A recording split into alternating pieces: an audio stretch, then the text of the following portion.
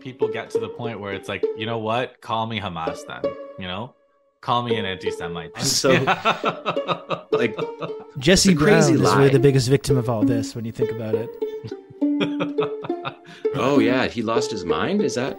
It seems like it, yeah. He gets to use his Canada Land platform and all the work that everyone else has done for him. Yeah, he burned it. He burned his card. He just burned the whole thing down. Yeah. And it's not even his work. I've never listened to Canada Land. No, me neither. I don't know what that is. Me neither, but... So this is going to be a little bit different. This is an editorial about anti-Semitism. I've been asked to stop talking about anti-Semitism. And if I don't, Canada Land's partners and advertisers might cut ties with us. I've been told that I could lose everything. And we've already taken losses. Dozens of supporters so far have canceled their subscriptions. And the most common reason given is, well, they don't say that they're canceling because I've been talking about anti-Semitism. They say they can't support Canada Land ever since they learned that Jesse is a Zionist. Zionist. It's not a word that I remember using to describe myself, but I do know where they got the idea from. It was after I started talking about anti-Semitism. That's when people started calling me a Zionist. Zionist is a word that means very different things to different people at different times. But the people who have been calling me a Zionist, they tend to be pretty clear about what the word means to them. Max called me a multi-millionaire Zionist. Shirley called me a Zionist Nazi.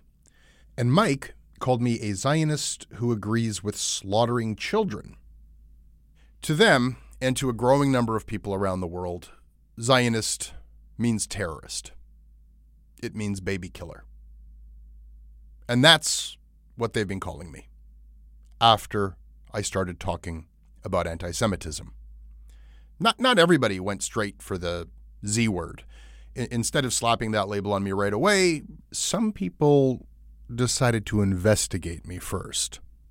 Podcast producer Sam Fenn said that if I want people to pay attention to anti-Semitism, he would need some information first. Can I acknowledge whether I care about what Israel is doing in Gaza at all? It would be helpful, he said, to know where I stand. After all, as Davide Mastracci, the editor of The Maple, noted, since October 7th, Jesse Brown hasn't said a word condemning Israel's genocide in Gaza. So others put the question right to me. Do you condemn Israel for the slaughter and genocide of the Palestinian people? And when I didn't answer those questions, people figured out a workaround. They started directing their questions to my staff. One of them was a former Canada Land colleague who asked one of our current hosts, will you pull support from Canada Land because of Jesse Brown's refusal to condemn Canadian media's complicity in genocide? Another guy suggested that perhaps Canada Land should be added to the boycott and divestment list. And then a prominent activist called out a bunch of people who work here by name and told them, your silence makes you complicit. So my team here at Canada Land, my understanding is that a lot of them didn't care for that too much. I don't know. Maybe at some point it doesn't even matter if what people are saying about me is true or not. You know, if your boss is called a genocide-supporting child murderer enough times, I could see how people would start to feel uneasy about standing next to the guy. Or maybe they were worried that it was true. You know, what if it's true? What if Jesse is a Zionist? Listeners have been emailing me to ask me that question very pointedly. People feel like they are owed an answer. You know, they know that it's not all Jews are Zionists. Some are and some aren't. So which kind of Jew am I? You know what? Before we're done here, I'll tell you.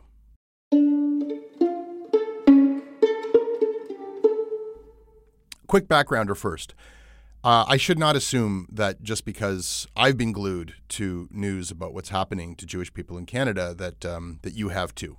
You know, there are bigger things that are happening in the world right now.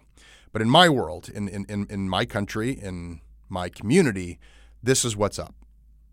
It's bad. There have been multiple shootings at Jewish schools, fire bombings of a synagogue and a Jewish community center, bomb threats, death threats. Private Jewish citizens have been having their homes vandalized.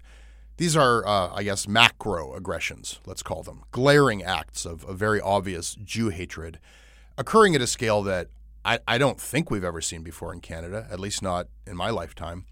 So far, these have largely been acts of destruction and intimidation. There has not been a lot of physical violence against Jewish people in Canada. Not yet. All of this just in the last 6 weeks or so. So why is it happening now? Why is it happening since October 7th? You know. It's happening because of Israel. Jews in Canada are being blamed for what Israel is doing. We're being scapegoated. And I want to give you an idea, apart from the news headlines, I want to give you an idea of what that's like to live with. Because it's one thing to read in the newspaper that the amount of hate crimes against Jews is greater than the amount of hate crimes against any other group, and that the numbers have never been this high. It's one thing to read those statistics, but it leaves out a lot of important context. I think what a lot of people forget or don't know is that Jews happen to be one of the smaller ethnic minorities in Canada. They're just 1.4% of the population here. There's just over 300,000 of us. The Muslim population of Canada, by comparison, is 5 times bigger than the Jewish population. The black population of Canada, also about 5 times bigger.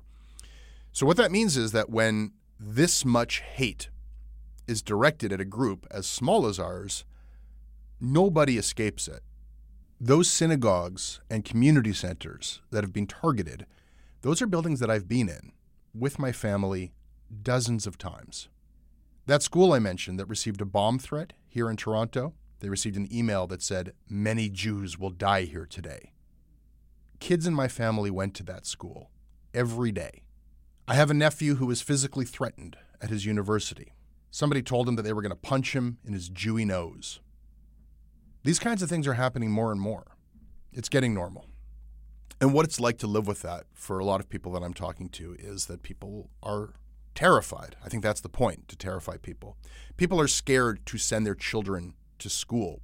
I mean, what is that like if your kid goes to that school where somebody was shooting at the school in the early morning hours before school started? Like, do you pull your kid from school? Those Jews who were brave enough to not be intimidated and send their kids to school, well, 3 days later, somebody came and shot that school again. I know couples who are taking turns going to synagogue so that if there's a bombing or shooting at temple, their kids won't lose both parents. The thing about being Jewish is that, we pass, most of us. Most of us don't have to be worried that we are visibly Jewish and that we'll be targeted as a Jew until we go to a Jewish place. And there are not that many Jewish places because there are not that many Jews. So when people want to fuck with us, there's a short list of targets. If we want to stay safe, we know which buildings to avoid. And once you get past the most obvious targets, the Jewish community centers and the synagogues and the schools, what's left on the list of places where everybody knows you can find Jews? Well, those are cafes and restaurants popular with Jews, businesses owned by Jews. But those places are getting hit too. Not with gunshots, not with Molotov cocktails, but with angry protests and vandalism in support of the Free Palestine movement. A recent Boycott Israel campaign called for Starbucks locations everywhere to be targeted by protesters for Starbucks connections to Israel. Now, there are, of course, hundreds of Starbucks locations in Toronto, but the only one that I'm aware of being hit was in a Jewish neighborhood, one of the very few Jewish neighborhoods in Toronto. Happens to be the neighborhood where I grew up, and the writing on the window read, "Genocide." There's another storefront, an Indigo bookstore, which was vandalized also with the word genocide just days earlier. That time, the word genocide ran on posters of a Jewish woman's face, which was splattered with blood red paint. The woman was the CEO of Indigo, Heather Reisman, and she was singled out, I'm told, because she has a charity for Israeli soldiers.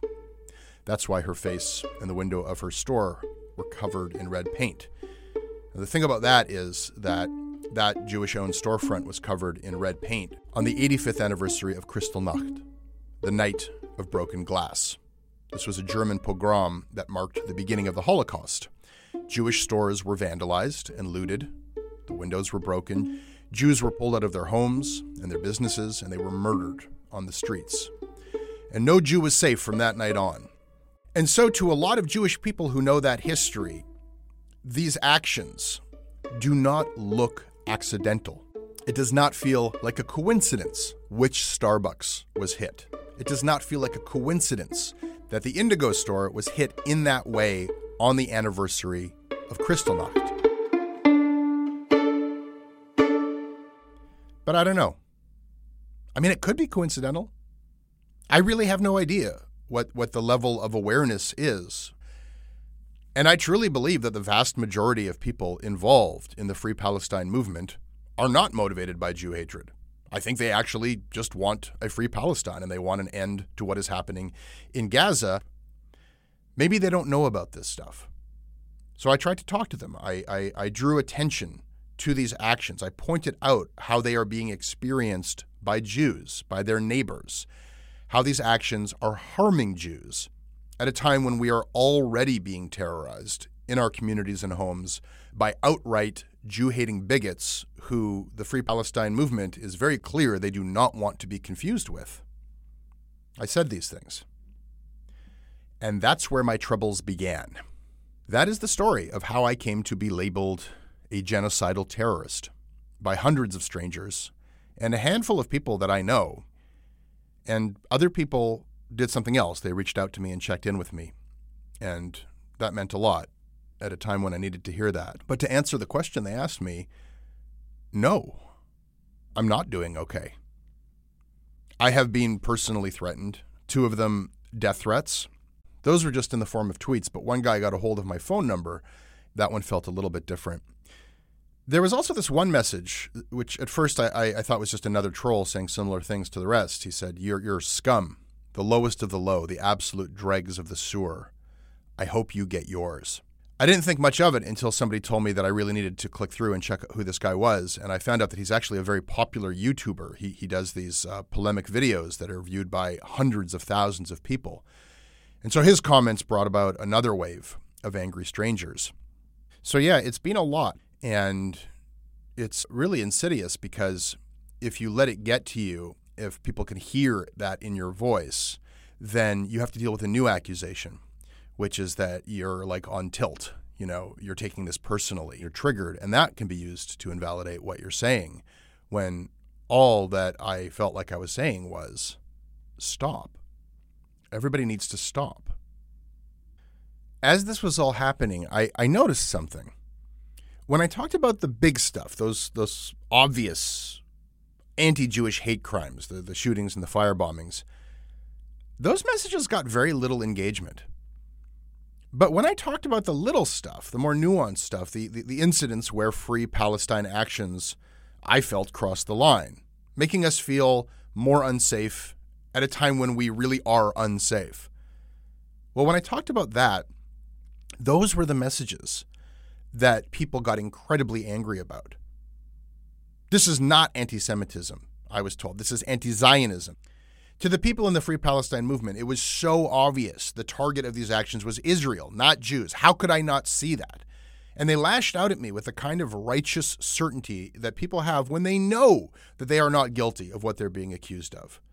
You know, and I get that. Like, I think I would know if I hate a certain ethnic group. So if somebody's going to accuse me of having that bigotry, I know for a fact that they're wrong. And P.S., fuck you. You know, what is your agenda in accusing me of this?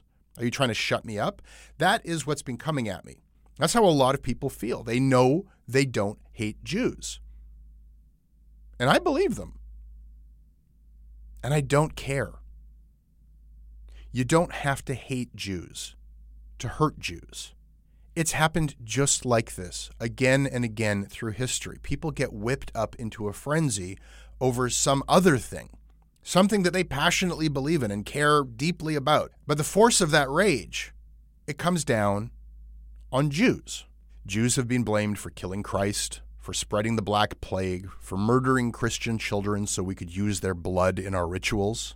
Communist countries persecuted Jews for spreading capitalism, and capitalist countries persecuted Jews for spreading communism. At this particular moment, Jews are currently being blamed by the far right for an alleged plot to control politicians in order to flood Muslim immigrants into Western countries so that we can replace white people. That's what Elon Musk believes. Now, a lot of the times when this has happened, now and in the past, Jews don't even get mentioned by name when these things happen. We are always called something else. It begins as the struggle against communists, or against rootless cosmopolitans, or against international bankers, or against globalists, or against Zionists. You know, I have read a lot of organizers and leaders in the Free Palestine movement acknowledge that there is some anti-Semitism. They typically will say that there are some people who hate Jews and try to use the Free Palestine movement as a cover for their Jew hatred. I'm sure that that happens, but I'm actually much more worried about people who had no pre-existing animus towards Jews at all, but who ended up doing harm without intending to. I mean, if they don't know this very complicated history about this very small group, how could they know which buttons they're pressing? But how could we not? We know how to speak anti-Semitism. We know how to read this stuff. We know the signs and the symbols. We might know them better than the people who are using them. The references to money, the references to controlling politicians, the certainty that everything we do is part of a plot or a ploy or a scheme, as opposed to a legitimate and genuine difference of opinion. The constant invocation of blood. And I know the language of anti-racism, and I know that in every other circumstance, we are told it is not the intent. It doesn't matter if you meant to be Islamophobic. If you say to a Muslim person, hey, maybe you're a terrorist, denounce Hamas, denounce ISIS. If that's how you respond when a Muslim person raises concerns about Islamophobic violence in their community, I don't know. I mean, I guess it's possible that your intent isn't racist, but your impact sure as hell is. I know in the language of anti-racism that we're supposed to prioritize how racism is experienced by the people who it is harming. It is not the person inflicting the racism who gets to determine and define it. I know terms like unconscious bias, and that when somebody tells you that you are showing unconscious bias, you are not supposed to be fragile or defensive. You're not supposed to immediately deny it. You're supposed to check your unconscious bias. You're supposed to listen. I know these rules, and I see that they do not seem to apply to Jews. I think that it is very hard for a lot of people in progressive circles to accept that an ethnic minority can be privileged and still be the victims of oppression and racism. And the advice I'm getting to stop saying this, to stop talking about anti-Semitism, I think it's well-meaning. I mean, they're reading the room correctly. People just don't want to hear about this right now. I get it. I could see why people are asking, like, look, this is not about you. I mean, look at the death count in Gaza. Can you guys just take a back seat? Can you let that be the focus? We are trying to stop a massacre over there. We are being told to just accept and absorb this blowback, these things that are happening to us. Because as bad as they are nowhere near what's happening to Gazans. And I do hear that, and I try to reconcile that, but I can't. Because I know that we would not ask that of anybody else. If any other minority, if the queer community was being shot at and firebombed and threatened every day across this country, I don't think that people would be asking them to shut up about it because of what's happening in Gaza. If there was a wave of anti-black racism and intimidation, I don't think we would say there's only so much attention to go around, this isn't your turn. I think that the reason why Jews are being asked to be quiet right now is because people connect us to what is happening over there. It is because we are being held responsible. And within that logic, the whole notion that this is not a movement against Jews. It's not an anti-Jew movement. It's an anti-Zionist movement. That logic falls apart when you ask Jews to pay the price. The only way that I could accept the idea that I need to turn the other cheek and allow myself to be unsafe without complaint would be if I agree that we as Jews are somehow responsible for what's happening over there. And so my answer to that is that the reasonable amount of racism that I'm willing to absorb because of what Israel is doing is zero. Zero racisms are okay with me. There is no degree of scapegoating that I am okay with. I will allow no amount of blood to be painted on my hands. And me saying these things does not subtract anything from our concern or efforts around the situation in Israel-Palestine. We can care about both things. We have to care about both things. But we do not have the same influence over both things. We are all but powerless here in Canada to have any impact at all on Israel-Palestine. But we have so much power to hurt and harm each other here. We have absolute power to torch our relationships here, to assume the worst of each other, to cast upon one another the worst aspersions without asking questions, to find righteous justifications for ignoring the pain and suffering of one another, and to make it almost impossible to even imagine that there's a path forward for us to even go on talking to one another. We do have that power, and we are using it so thoughtlessly and recklessly. Yes, I'm worried for Jews, for myself, but I'm also worried for the people who are doing these things without knowing what they're doing. I think that they are playing with forces that they don't really understand. I'm not sure I fully understand them. I don't really understand why this teeny group that I belong to seems to be at the center of things historically again and again, and scapegoated and targeted again and again. There's a field of study dedicated to this that I don't think has worked that out. But I do know when it's happening. And when I see these young protesters so full of passion and rage, out there with their signs about Zionist prophets, out there with their signs covered in blood-red paint, I feel like I'm watching toddlers play with matches. Your Jewish neighbors are watching history repeat itself in a chilling way. We were taught as children that it will happen again, and when it happens again, your neighbor won't care. Your neighbor might laugh. Your neighbor might join in. We were taught these things. We speak this language. We know what a blood libel is. We know what scapegoating is. We know what gaslighting is. We know what it means when people demand that we make denunciations, the loyalty oaths, the purity tests. Am I a Zionist? Or will I denounce Israel? This isn't against Jews, just some Jews. So which kind am I? Well, I promised I'd tell you. Am I the kind of Jew that Ezra Levant once told me I was, when he called me a self-hating Jew who despises Israel and loves Islamism? Or am I the genocidal, child-slaughtering Zionist that I'm being called this week? Am I a terrorist Jew? Am I a Nazi Jew? Which kind am I? Well, here's my answer. I'll need your help with it, though. I want you to try to picture the kind of Jew who gets under your skin. Picture the kind that really irritates you. The kind of Jew that you really hate. Okay, you got one in mind? I'm that kind.